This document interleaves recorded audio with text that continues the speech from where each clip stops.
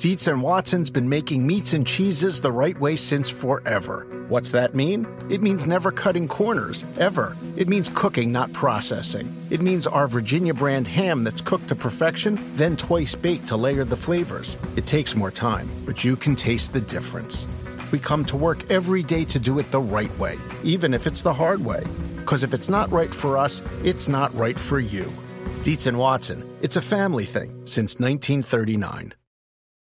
At Bet365, we don't do ordinary. We believe that every sport should be epic. Every goal, every game, every point, every play. From the moments that are legendary to the ones that fly under the radar. Whether it's a game-winning goal in the final seconds of overtime or a shot on the goal in the first period. Whatever the sport, whatever the moment. It's never ordinary at Bet365. 21 plus only. Must be present in Virginia. If you or someone you know has a gambling problem and wants help, call 1-800-GAMBLER. Terms and conditions apply.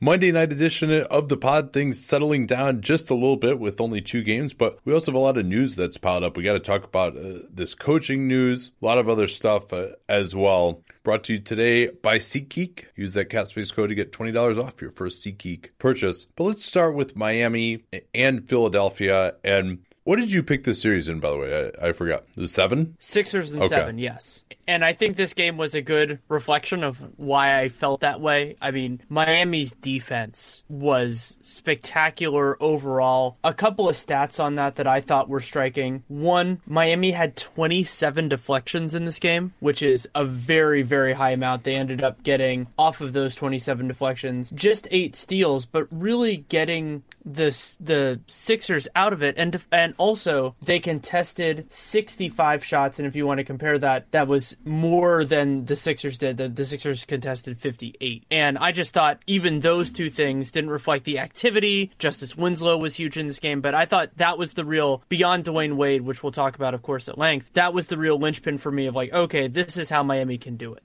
Yeah, in both of the games today, I think there was an argument that, I wouldn't say it. I would say that the Heat outplayed the Sixers for sure, but you could make the argument that the Spurs outplayed the Warriors. Certainly they did in the first half, but so much of it came down to making shots. Even Greg Popovich was talking about that in his post-gamer. And for Philly, at one point, they were 3 out of 21 from 3. They finished the night 7 out of 36 from three-point range. JJ Redick was 1 out of 7. Marco Bellinelli was 2 out of 8. And now Marco, I mean, it was about time for him to cool off a little bit because he was hitting some completely ridiculous shots and getting a little shot happy. Like there was one key possession late when they were down 6 where he just took a horrendous 3 at the top of the key. JJ Redick is standing 10 feet away from him, wide open, and just with his hands up, like beside himself that he didn't get the ball. And then they got the offensive rebound, tried to throw it back to JJ Redick and just threw it at his feet, and he never got the ball. But that was actually, I thought, the key offensive possession where they could have cut it to 3.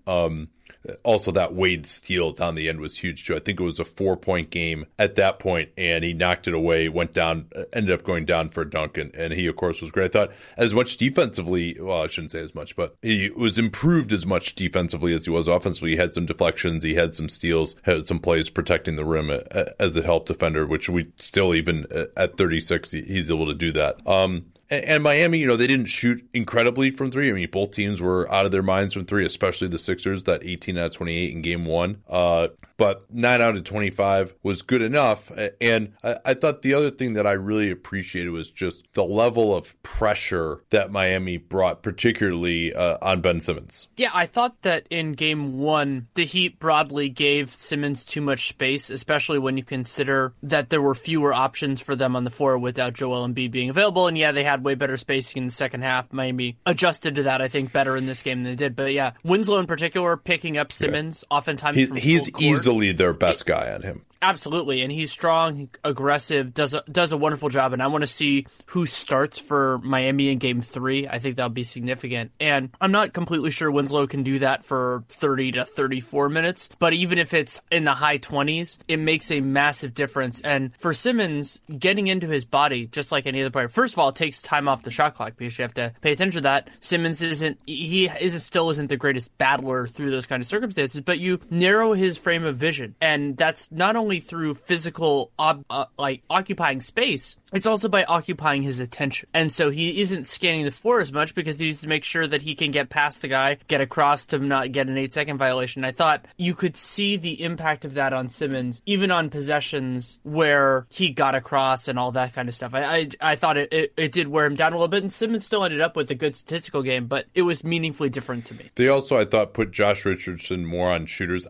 The matchup data isn't available yet, but I did not think Richardson defended nearly as much on Simmons as he had before. But Richardson doesn't quite have the heft on Simmons that you might want. And Simmons was very effective when he wasn't guarded by Winslow, by the way. I thought James Johnson, Bob Voulgaris was talking about this, was kind of laying off a little bit too much and letting Simmons get in the lane where he has really improved his finishing. He's using his hands to get good extension on his right-handed layups. He had a couple of plays where he was able to just bring the ball back around the defender with his right hand, show some great touch on Euro steps as well. So he's really, we've talked a lot about the things that he's improved, and that's one of them. So, I mean, he had a really nice offensive game. He was 10 out of 17, 24 points, 8 assists. A lot of that was in transition too at Miami.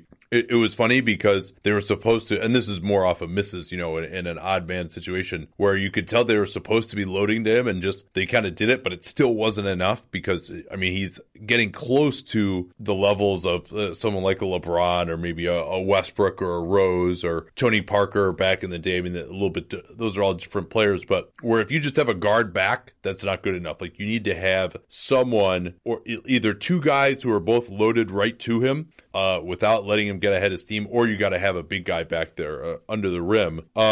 Dragic got into early foul trouble. He was emphasized more, but ended up with 20 points, had a nice offensive game. But him only playing 25 minutes, he basically was staggered with Wade most of the way. And they went to some lineups with Wade at point guard. Tyler Johnson did not play much. I think he got the Keith Bogans. He only played 14 minutes. Whiteside only played 15, and so what it meant was, I mean, even Wade has a lot more force still than Dragic when he wants to bring in defensively, that there weren't the weak links out there for the Heat. And I thought the key stretch here, too, this is not quite in sequence to my earlier point, but in general, especially in the third quarter, I felt like they really upped the pressure. Same thing in the second. But the key stretch to me, Philly led it 29-22 after one. And then it was a 34-13 second quarter for the Heat. But I thought the key stretch was Philly got some pretty good looks when they went back to Whiteside to match up with Amir Johnson early in the second. And immediately they bring Redick off a screen, get an open three. Saric had plenty of looks. Ilyasova had a look during that period. And they didn't go down. And then all of a sudden, Miami really started upping the intensity, pressuring Simmons in the backcourt. That's when Winslow was in. Simmons does not want to make a V cut to get open in the backcourt. And so then they really upped the pressure. And all of a sudden, halfway through the quarter, they only had 2 points. And in that same quarter, Dwayne Wade went absolutely nuts. Yeah, I mean, he had his mid-ranger going, which is generally something you see with Wade. He finished 3 for 4 in the restricted area, but 7 for 8 from mid-range, and I believe all 7 of his makes were consecutive, and he missed his last one there. And Wade can have those really wonderful games. I've been more impressed with his renewed defensive effort. This was something we saw a little bit last year in the first round, especially before the wheels started kind of coming off for the Bulls. But he was dominant in this game. He had a lot of big plays late, including a really nice assist. Also had that steal where he just popped the ball out. That wasn't on Simmons. I'm trying to remember who that was on. Yeah, it was someone who was a big, who was handling the ball at the elbow or something. But yeah, we talked about that at the end. Yeah, it might have been Ilyasova. Yeah. Well, and Wade, I mean, we had suggested, or maybe it was just me, that one thing they might do to try to juice the offense is try and go at him with some matchup basketball against a Redick or against a Bellinelli. And Wade, early on, I think he got his first bucket on a fast break against Redick, just kind of going right through him. Then he had a fadeaway over Bellinelli, and he wasn't getting the greatest shots here. I mean, they were going in, but they weren't well contested because a lot of times they didn't have their best guys on him. And I still think he could be more effective by really bullying into the post and then trying to make some plays out of that, because these mid-ranges, guess what? He's not going to go 7 for 8 for mid-range, as you mentioned, next game. And Miami fans had some fun with me because I said, hey, you know what? Wade's killing these bad defenders, but then when he gets someone like Simmons on him, he's got little chance. And little chance doesn't mean no chance. And he hit that big shot at the end to totally ice it under a minute, put them up 8, which was just an awful fadeaway with 9 on the shot clock for no reason. I don't know why he didn't run the time down more. But so, have your fun, Miami fans. If he takes 40 more of those shots in the series, you're not winning the series. So, that's a 35% shot at best. But, for this game, Wade had it. I mean, and, you'd think he's going to cool off, but, I'm sure Charlotte Hornets fans felt that in the 2016 first round. Yeah, that's true. I admit that I hadn't remembered as much about that series until you brought it up, but yeah, that was certainly an element of this. And with Miami, Joel Embiid did not play in this game. Actually, might as well use this to catch up a little bit on that. Embiid is out of the concussion protocol, but he hasn't gone through a lot of the kind of the physical work because he's been going through the concussion protocol. So the Sixers kept him out of this game. He had a expletive-included Instagram post after the game, basically saying they didn't want to be babied, but also told Ramona Shelburne that, and this is his quote, "I promised the city the playoffs, and I'm not on the court, and I might not be on Thursday either. I wish more than anything that I was out there. I just want the green light to play." And for me, the most interesting part of that is the idea that it's not necessarily a temporary condition, and he might have to miss game 3. You figure if they had won this game, he definitely was going to play on Thursday. But maybe they'll change it. We don't know what he's been able to do behind the scenes as far as maintaining his conditioning or anything like that. For Philly, Robert Covington just could not hit a shot. He was 1 out of 9. He took some really bad shots too. I mean, he wasn't exactly like, I get it if you want to shoot your way out of it, but and you shouldn't pass up open shots. But man, did he really? There was one in the fourth. His last 3 in the fourth quarter was just awful. I don't think he even hit rim. Totally contested, 25 feet behind the line. And then I thought the game of Ersan Ilyasova was really outstanding. I mean, he is such an underrated defensive player because he looks like this slow white guy. But, he really was executing very well their pick and pop coverage on Olynyk. And then I thought the Heat were able to counter, as Dylan Murphy was tweeting about, by having him roll to the basket more because they were really prepared for Olynyk's pick and pop and cheating over on that. So Olynyk rolled to the basket. He missed a floater. And then that's when they ended up getting tangled up with Šarić on that play. Šarić was 3 out of 10 on his own 3-pointers. And then that laser pass you talked about to James Johnson as a roll man from Wade, which I thought was such a huge hoop for them. What else do you want to talk about from this one? James Johnson was 7 out of 7. That was pretty good. 2 out of 2 from 3. Yeah, I think one other thing I want to mention, I mean, you did the top line number with the Sixers, 7 out of 36 from 3, but everyone struggled. Yeah. This was not a night where... And last game, everyone was awesome. We talked about how nobody was below 50% last game. Yeah, and so 3 out of 10 from Šarić, 1 out of 9 from Covington, 1 out of 7 from Murray, 2 out of 8 from Bellinelli. And so shifting that a little bit back totally changes the tenor of this game. And also something significant, there were moments where it looked like the Sixers turnovers could get out of control, but I thought eventually they settled down for most of the game. They had a couple late. And, 14 turnovers, 8 steals, especially off of the deflections. I talked about that at the outside. I think it was 27 for Miami. I think you live with that. You would love for that number to be a little bit lower, but especially like some of the ones that Šarić had, I thought could have been avoided. And, Bellinelli has some shots that kind of should be turnovers instead of shots. But I think if they can do 14 turnovers a game for the rest of the series, it won't be enough to sink them. Yeah, that was something that you had emphasized at the start, was how much they're going to turn it over. And then we talked about the bad shooting luck for Philly. Well, there was that great mid-range shooting for Miami, right? I mean, Wade was 7 of 8, 15 out of 26 overall on 2s outside of the paint. Did not really get to the rim very much. Not a ton of 3s. So it's not like Miami's offense was awesome in this one. I think Philly still defended them well, but and if they only lost by 10, and it was closer than that at the end. So if a few more of those mid-rangers rim out and Philly hits like 2 more 3s, they win this game anyway. I think they clearly are still the more talented team, even without Joel Embiid, and gosh, his coming back would totally change the series, you would imagine, but it's hard to say that he would be on full minutes, you would think, when he first returns. So I still feel fine about Philly in this one. I think Miami is going to make it a tough series. They play really intensely. Spo is going to continue to have some really interesting decisions to make, right? Because, if you go with Dragic and Wade, and then you're going to put Whiteside out there too, though it looks like Whiteside, at least until Embiid comes back, is going to be, 15 minutes a game in this series, under 20 to be sure. Now your defense is a little compromised. And to me, I think it's not like they score that well anyway, even with those guys out there. So it's like, why not just be who you are and lock down Philly and just make it a total rock fight? I think Dragic obviously needs to play, but, it's going to be a tough decision of like, is it going to be he or Wade? Because you don't necessarily need both of those guys. Yeah. Well, and that ties in with the other complicated decision for me here, which is what do you do with Wayne Ellington? Because he didn't hit a ton of shots in this game, but I think Ellington unlocks a lot of what they do offensively in a way kind of paralleling what Whiteside does. Sorry, not Whiteside, Olynyk, wrong guy. And they'll have to kind of square that and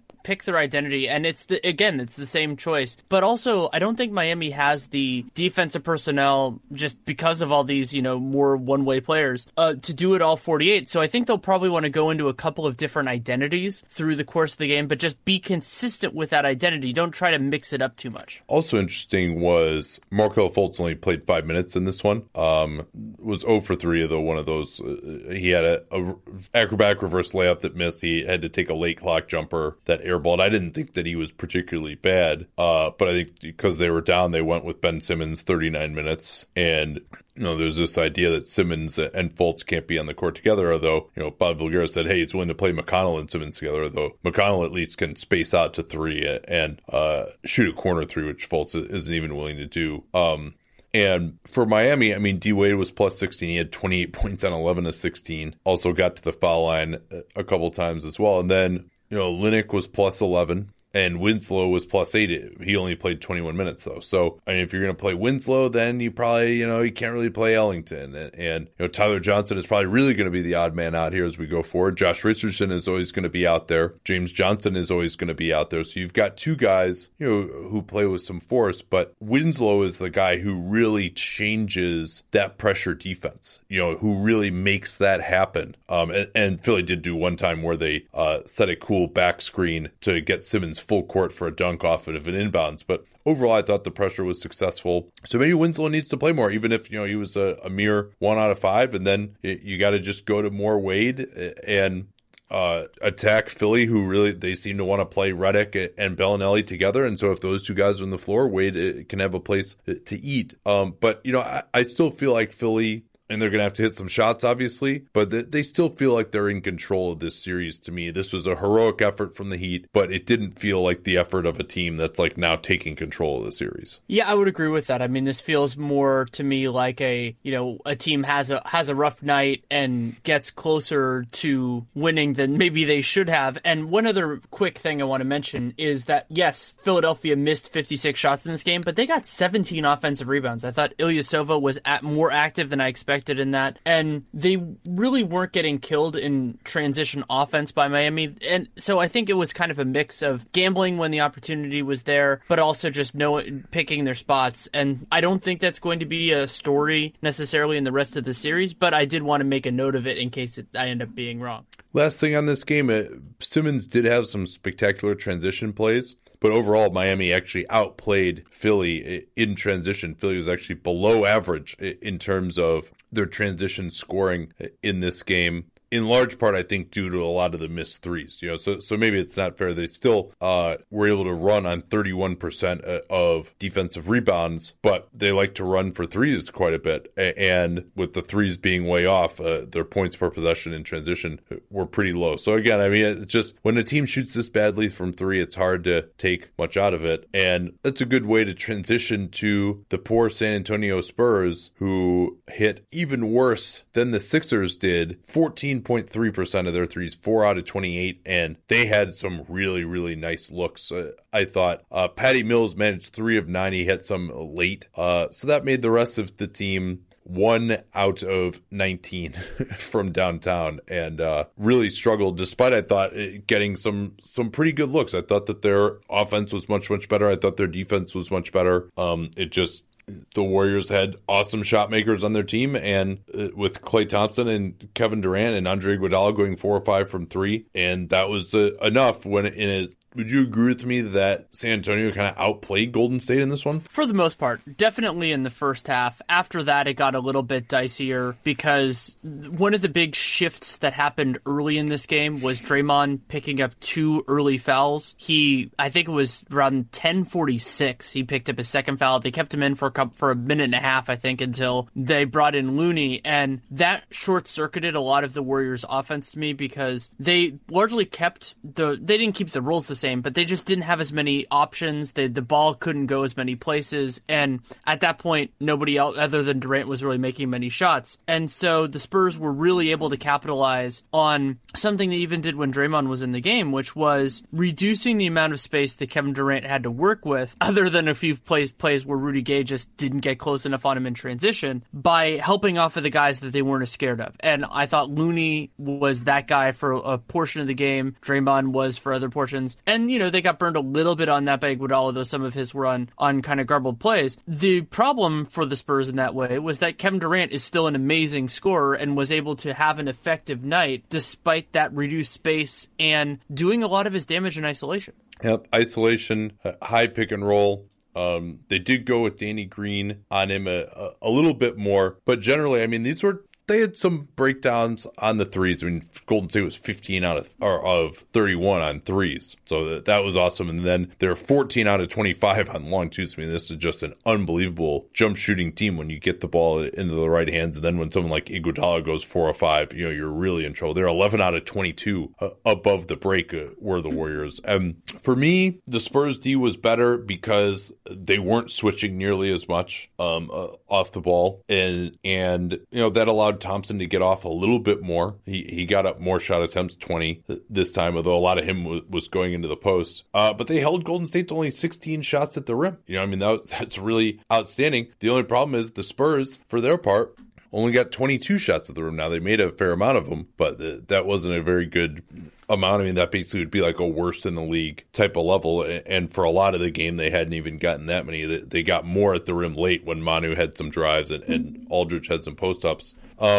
Why do you think Aldridge is able to be successful in this game? He had 34 points when he wasn't in game 1. A couple of different things. One, I think he just was more aggressive, and that involved getting into better position. And he also wasn't as scared. For whatever reason, I think JaVale McGee got into his head a little bit with a couple of blocks and contests early in that game. It was weird. He still had a solid one. And also getting, Kevon Looney on him for some other stretches. I think Looney cannot guard Aldridge. He also cannot guard Patty Mills on a switch. He also cannot guard Manu Ginobili on a switch. But there were... Quick aside on Looney. This playing him over Jordan Bell has got to stop. And maybe Looney, he's not going to screw up as much, whatever. He just can't hang physically against the Rockets. Like, there's no way. He can't switch on any of their guards. He's not going to be good enough in conventional pick and roll defense. He's not going to be able to play in that series. If they want to put him at center and have him be the mobile switch center, like, it's just not going to work. And so, yeah, you know what? Maybe Jordan Bell isn't ready. Maybe Looney is better to play more conservatively against the Spurs. You better get Jordan Bell ready to play because they are going to need him in that Rockets series. Looney is not going to cut it. Anyway, continue, please. I figured we weren't going to bring up Looney again, so I might as well break it there. Sure. Yeah. I also thought that Aldridge got into a decent rhythm against David West, and that was kind of true in both games, but he got into that, and for whatever reason, today seemed like the first time that I can remember, anecdotally, that Aldridge had enough confidence going into the fourth quarter when the Warriors actually went to Green at center, that he had a few possessions where he beasted on Draymond Green. And I only remember one, but... I can remember two. There was one where he battled for position, and then there was another one where he got from kind of the outside to the inside. Yeah, there was the one on the left block where he got pretty good position, and then he really just slammed into Draymond. He actually moved him. Draymond will say, that guys can't move him, and usually they can't, but he really went through Draymond and then got to a nice lefty hook, where he was able to create separation, which he normally can't against that strong base of Green. And he had Aldridge was 6 out of 7 at the rim, and then another 3 of 6. So 9 of his 11 field goals were in the paint. and then, didn't really have the jumper working that well, which is a lot of times what kills with him, but he just used his size and strength. And then McGee really, the 3 or 4 times McGee tried to defend him in the post really just went terribly. Aldridge just blew by him a couple of times, used his strength to knock him off. I thought really just the force with which Aldridge decided, hey, these guys aren't going to take a charge on me. I'm going to go into them with my shoulder and really get strong and create space, get great position, get to the shots that I want to. And maybe if he continues, we might see Pachulia, because Pachulia is strong enough to prevent that strategy. But Pachulia didn't play a minute, obviously, in this game. And JaVale had a really nice offensive game. So, I think the decision to play him still has paid off. But, despite Aldridge having a really nice game, it was good for me to see that, because he's had a wonderful regular season and he's put in a very difficult position. But when his team was going 4 out of 28 on threes, and a lot of them were created by him too, but the Warriors were still doubling a fair amount. But still, the Spurs hit 3 more threes to even get up to 25% from 3, and the Warriors just shoot 40% on threes instead of 50%, or maybe they shoot 48% on mid-rangers instead of 52%. We've got ourselves a game here, and I thought especially their defense in the first half was great. The one thing I didn't really care for was, although Danny Green was negative 26 in 25 minutes, and maybe there are things that he's doing that I'm just big mistakes that he's making defensively that I'm just not seeing. And that's why Pop, is yanking him around. But, are they going to sign Earl Boykins next to guard Klay Thompson? It's been Bryn Forbes and Patty Mills basically guarding the whole time. And Klay just, whether he's coming off a screen, whether it's a spot up that they can't close out because they're too short, or even getting into the post as he did in the fourth quarter, they can't stop Klay Thompson with that size. And even before the fourth quarter, I think it was in the third when Klay had the first transition post up I can remember him ever doing, and he just got in on Patty Mills, and I believe it was a foul call. And Thompson is just looking more in his element. San Antonio starting 2 guards and generally keeping DeJounte Murray off of him. The most frustrating part of that, and this was something you articulated on Twitter and in person, was that I understood playing Danny Green on Kevin Durant when those minutes are together. Kevin Durant is the Warriors' best offensive player in this current alignment. Danny Green is the Spurs' best defensive player, by all means. But they were not paired. Those minutes were not necessarily paired. And when Klay was on the floor with the second unit, playing nominally the small forward position because they were playing Cook and Livingston together, Danny Green was generally not on Klay Thompson, and that is indefensible. Yeah, I didn't really understand that one. Rudy Gay actually matched up with KD a lot. I thought Gay wasn't. He had a couple of times where he just didn't get far enough out on the 3-point line when KD was coming at him in transition. You got to know that's, I guess Kevin Durant hitting the series-winning shot on one of those plays wasn't enough to get that on the scouting report, especially when, the Warriors' shooting is so limited outside of Thompson that you really got to load to KD. I shouldn't say load, but get your heels on the 3-point line, maybe even further out in transition and make him drive and make a play. Gay did have pretty good hands, though, and the Spurs forced a ton of Warriors turnovers. They turned it over on 28% of their possessions, 7 turnovers in that first quarter, and were well over 20% in the first half, and then they were able to cut that out in the second half. That was a big part of why they were able to get going. I mean, the Warriors in the first half were under a point per possession, and then they just went absolutely crazy. I mean, they ended with 116, scoring 33 and 36 in what was a pretty slow-paced half in the last 2 quarters. So I thought the Spurs played well. The Warriors hit some amazing shots. They could do a few things a little better strategically, but I thought the Spurs really cleaned up a lot of the things that just, Pop said it, that we played pretty well today, and he acknowledged, hey, we got to get Rudy Gay on the floor for more shooting, slow-mo. We took him out just because, when you have enough guys who aren't great shooters on the floor against this Warriors defense, it becomes too hard. Now, I probably could have told him that before game 1, but whatever. And Murray pretty much got the Keith Bogans also until the very end. He only played 13 minutes. Again, I think the lack of shooting. I thought it was also interesting that they started the third quarter the same way they did in game 1. Lots of pick and rolls. And I don't know if the Warriors were ready for it or just, there were some errors or it was a higher intensity level. The pick and rolls worked against JaVale in game 1. They did not work. They tried 4 in the first few minutes of the third as the Warriors made their initial run, and they got absolutely nothing. I think it was 3 turnovers and a Rudy Gay 3 that was reasonably contested from the top of the key.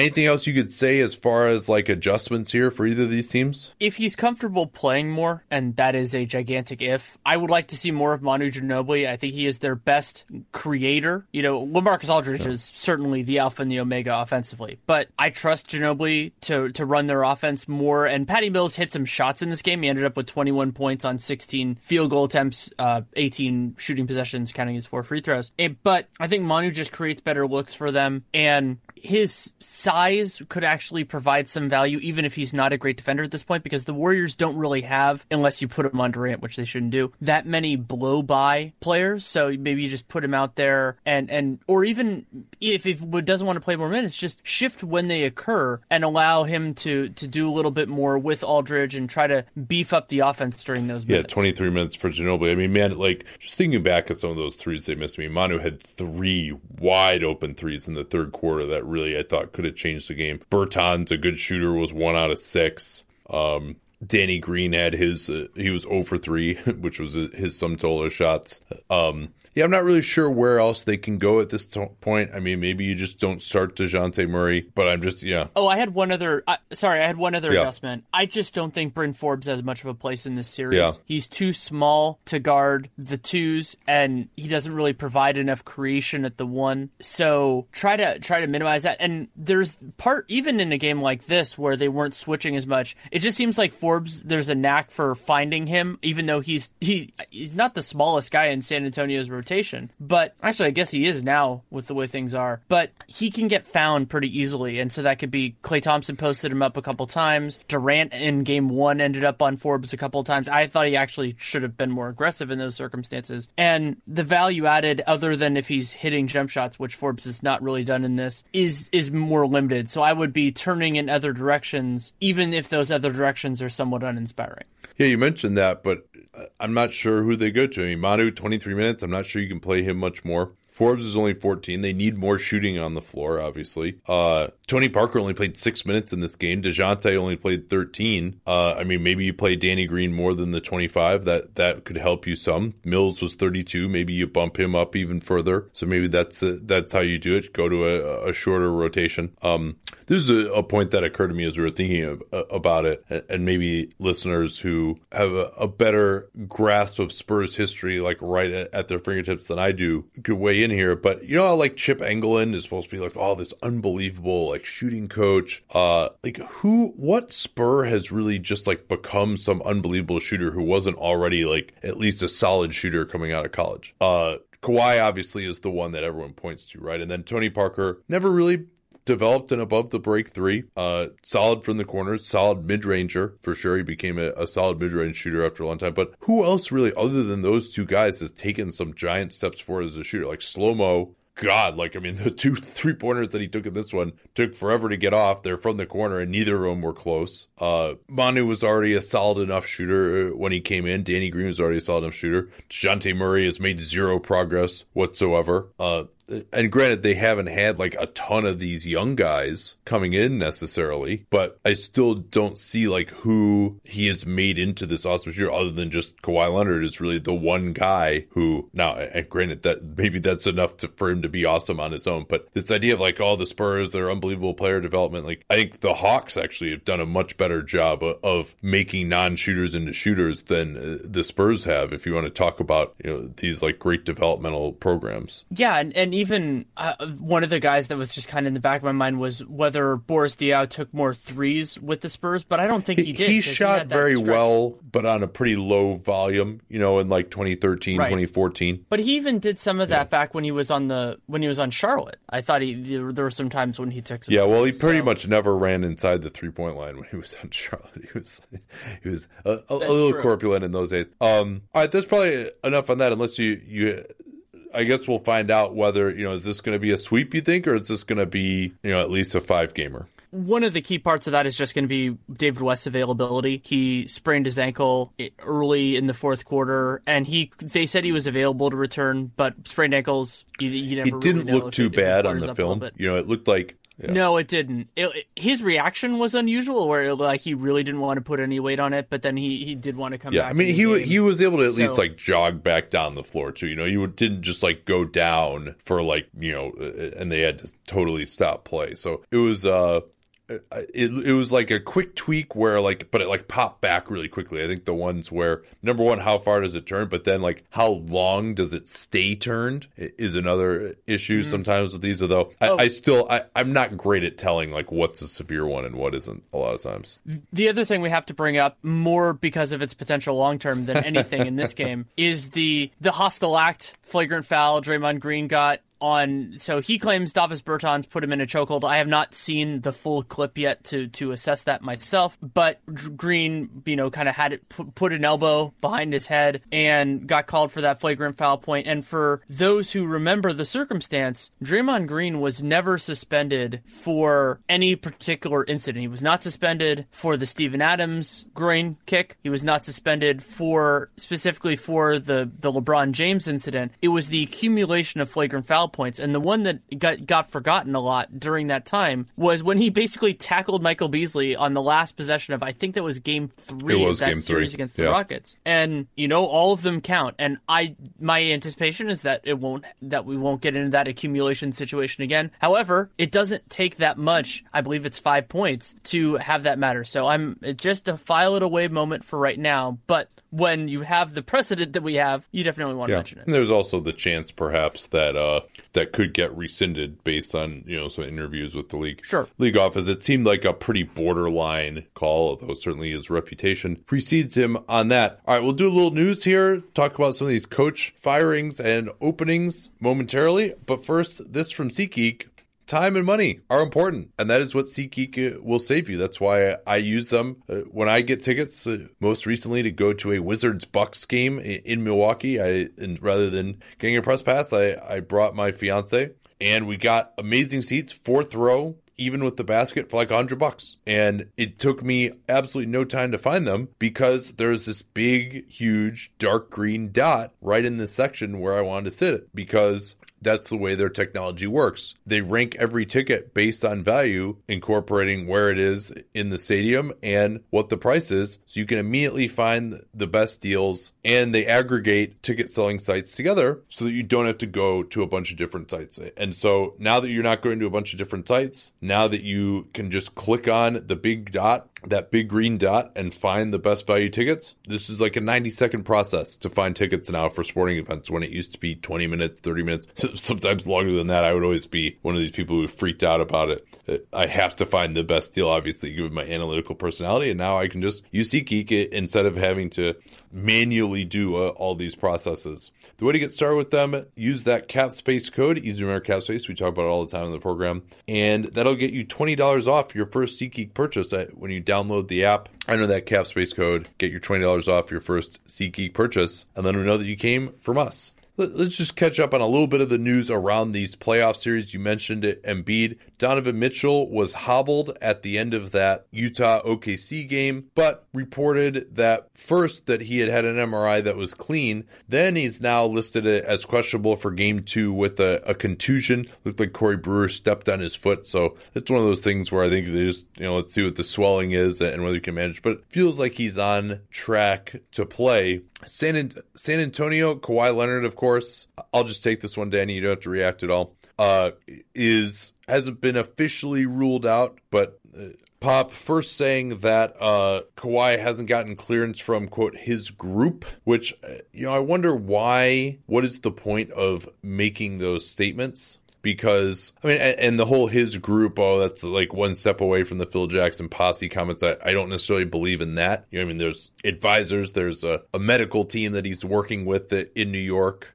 So I didn't take it that way, although I'm admittedly not in the demographic that might be offended by something like that. But nonetheless, to me, the issue with him making those comments is, why emphasize this idea that it's not a team decision, that he's away from the team, that the team isn't on board with that? Even if they're not, like, why not just, you don't have to no comment it, but you could just say, hey, you know what, he's not ready, so he's not going to be available tonight. you can easily deflect that question and, just say it's. And you can even just use passive voice. Just be like, hey, it's felt like, you don't have to say who is feeling it. You just say, oh, it's felt that he would be best off continuing to rehab in New York. That's like the best place for him. Yeah, everyone knows that, hey, there's a little bit of a disconnect between he and the team, and he's working with this group of doctors in New York, and that group of doctors hasn't cleared him yet. Shams Charania, I think it was, had a note on Kawhi that basically hasn't been cleared by that group of doctors yet, and that's fine. I understand that. Like, that's who he's working with now. They should clear him. That's all seems fine. But there's just no reason to emphasize this split. And just kind of taking the temperature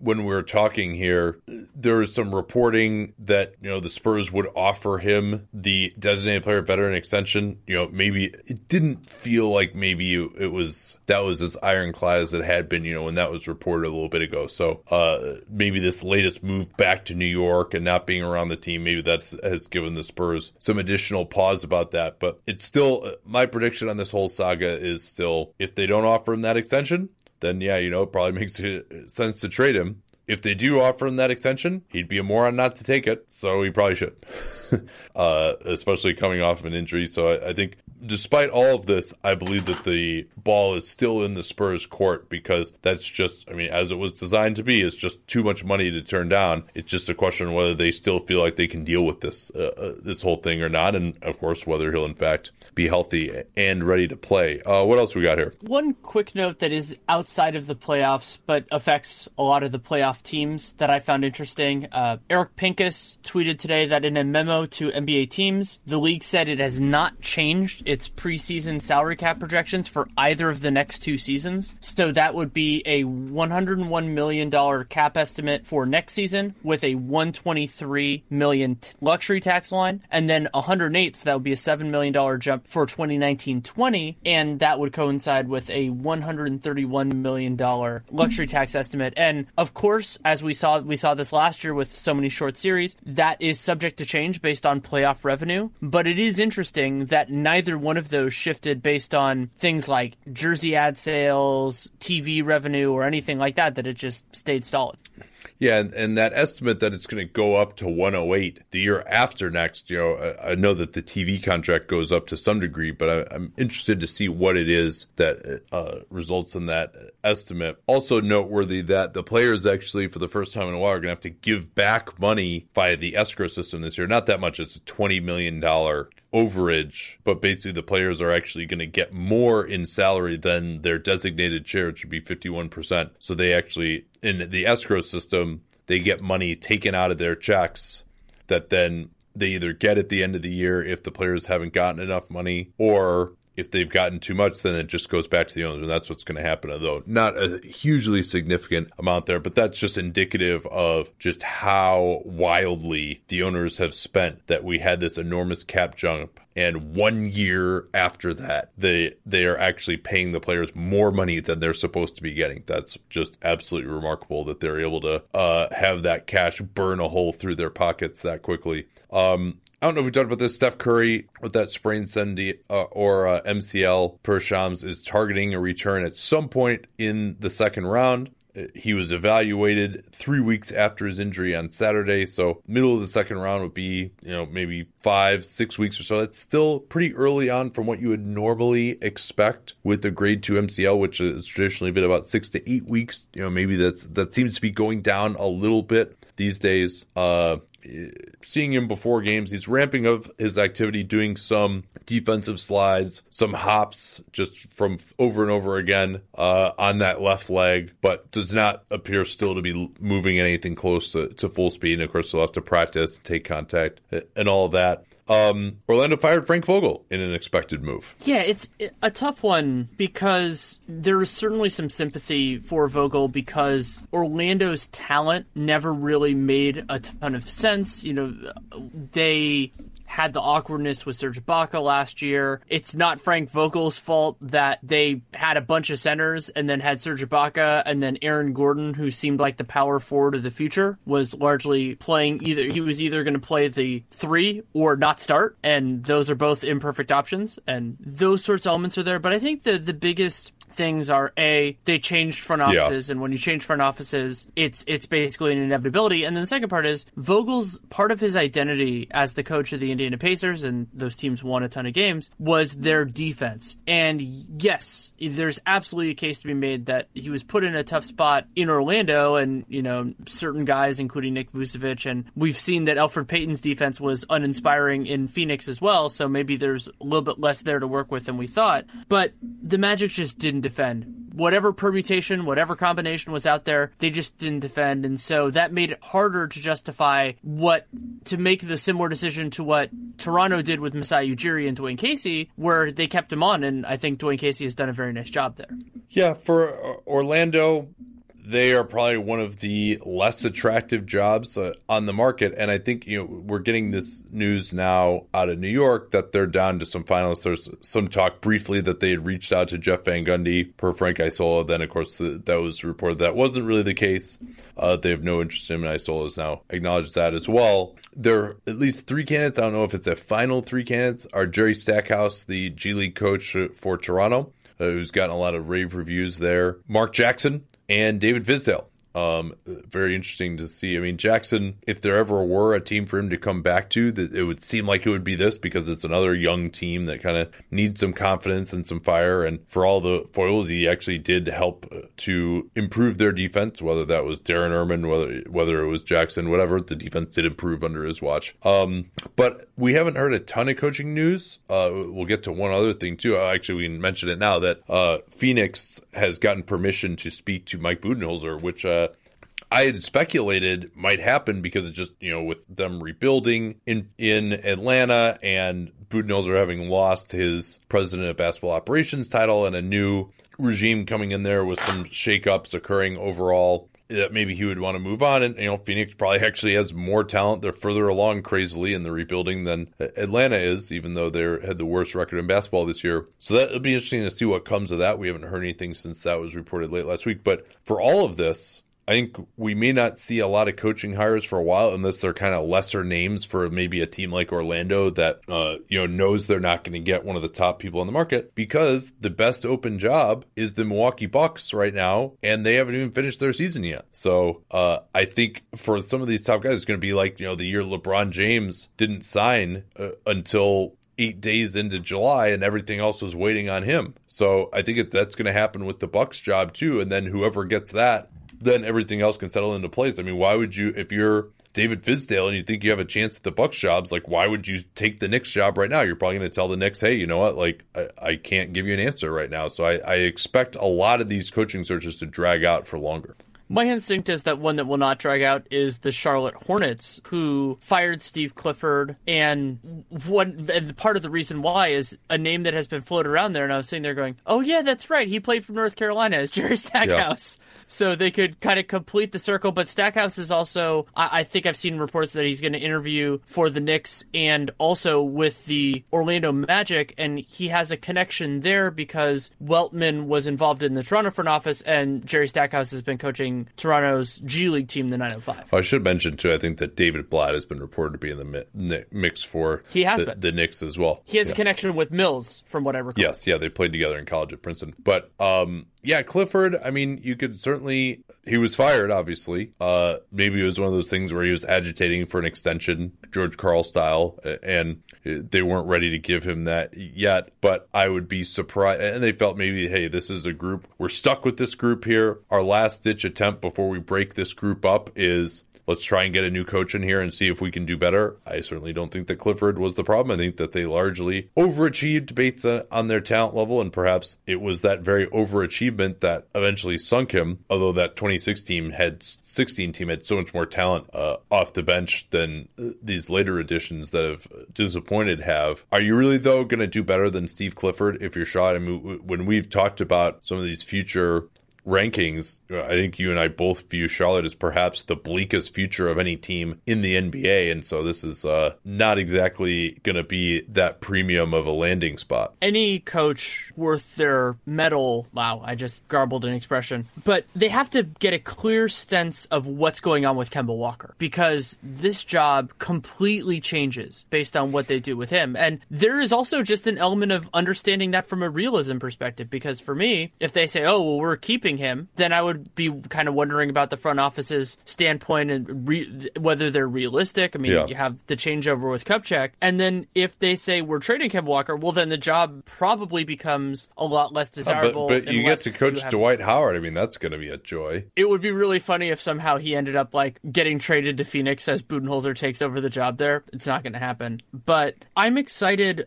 kind of go back to Clifford briefly because I wanted to mention this point before I forgot it, to see with him, because I believe he will get another job, of what parts of the definitive characteristics of the Hornets teams this year are just non-negotiable elements of a Steve Clifford team. You know, the super low turnovers were really more of a staple. I think they were a little bit worse on that this year. I can't remember that offhand. And, you know, generally speaking, they've done well in defense. They've reliably played true centers, traditional centers a lot of the time. So how much of that is just what Steve Clifford is going to do, and how much of that is the circumstances that he was put in by being the head coach of the Hornets with the talent that they have? Yeah, strong defensive rebounding, a hallmark, although they certainly have dropped off the last couple of years defensively.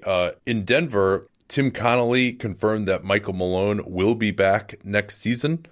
He applauded the team improving by 16 wins over the 2 years that he has been the coach, and of course pointed to the injuries. I mean, they only had one injury basically this year, which was Millsap.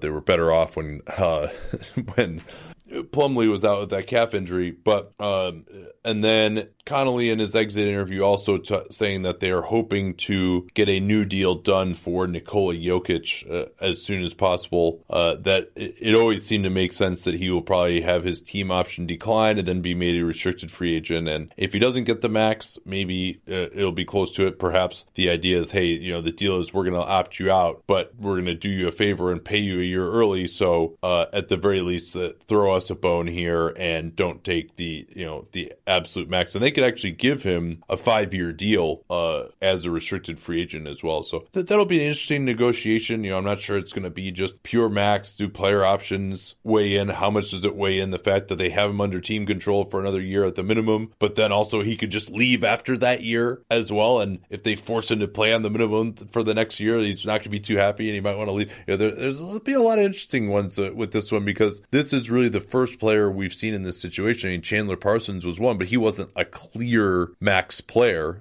at that time. You know, it was known that there would be a cap spike when he became a free agent, and actually I don't think it was suspected at that point in the summer of 2014, but you know, it wasn't obvious that he, you know, was just going to get a max and he's going to be part of the team's future the way it is with Jokic. So he's really the first one to be in this type of a situation. Anything else we got here? Well, we should mention briefly, considering we already talked about Malone, that Dave Yeager and Doc Rivers will return to their respective teams next year. Both those guys are under contract, so it's not as big a surprise. But, I mean, both those teams could be making adjustments either in or after next season, even though I think we both feel that Doc Rivers did a wonderful job last year. Yeah, he did. I mean, he only has 1 year left on that 5-year deal that he signed, which was based, I think, $7 million a year. Of course, that initially included being president of basketball operations. That title was stripped from him last summer, so he's got 1 year left on that. I think that was just reporting. You know, I don't think the team specifically said he will return. So maybe that could change if there's another job that opens up for Rivers. But yeah, I mean, Mark Stein made some good points about, you know, he's in LA, he's making a lot of money, his son is there, so it's kind of, he's only got 1 year left on his deal. And, you know, I think it actually would make more sense for all parties to not necessarily extend it, or maybe just give him like a 1 year, kind of more token extension.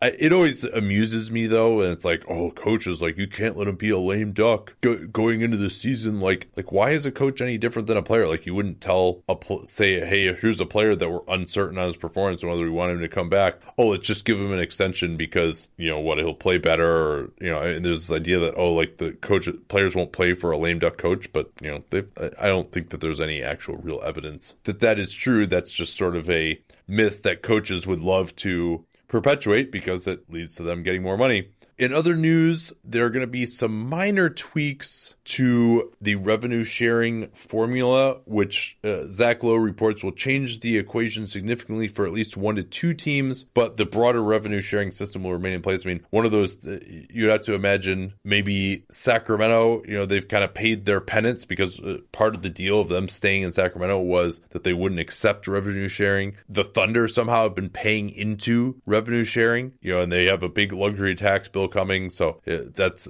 something that maybe we don't know exactly what the formula is, but those are 2 that come to mind. Or Philly has actually, I think, been getting revenue sharing at some point recently, and maybe they looked at the formula like, hey, you know what, like you got the number 4 market in the U.S. Like I don't care how bad your team is and how little money you're making, you're not getting revenue sharing. No, so maybe it's some stuff along those lines, but overall it seems to be the same type of system. And I think that's about all we've got here. So we'll be back tomorrow, Twitter NBA show. Probably kick it up for the Raptors game, second half, which is on NBA TV. And then we'll go through, hopefully, the entire evening. Anything you want to talk about before we go? I'll just promote, since it was released at this point, I did a segment on Shaq's podcast. I think it's the Big Podcast with Shaquille O'Neal, talking about the playoffs. I enjoyed that. I think it's about 10 minutes. And we also talked about, he asked me a question which I hadn't really considered before, which was, will Harden be a unanimous MVP? And so it was fun to kind of answer that on the fly. And he was a very appropriate person to talk with about that because of Shaq's history with almost unanimous MVPs. All right, that'll do it for today. Don't forget about our sponsor, SeatGeek. Use that CapSpace code to get $20 off your first SeatGeek purchase. And follow me on Periscope at Nate Duncan NBA. You can ask us questions, anything you disagree with in the pod. Feel free to excoriate us about it. And that's really probably the best possible chance to interact with us is in the chats on those Periscopes during commercials. And also listen to us do some play-by-play because, I hear people in my mentions every once in a while kind of complaining a little bit about the broadcast. So here's your chance to improve. We hope at least, and get a little bit more analytical approach to these broadcasts. Talk to y'all next time. At Bet365, we don't do ordinary. We believe that every sport should be epic. Every basket, every game, every point, every play. From the moments that are legendary to the ones that fly under the radar. Whether it's a three-pointer at the buzzer to tie the game or a player that goes 2 for 2 at the foul line. Whatever the sport, whatever the moment. It's never ordinary at Bet365. 21 plus only. Must be present in Virginia. If you or someone you know has a gambling problem and wants help, call 1-800-GAMBLER. Terms and conditions apply.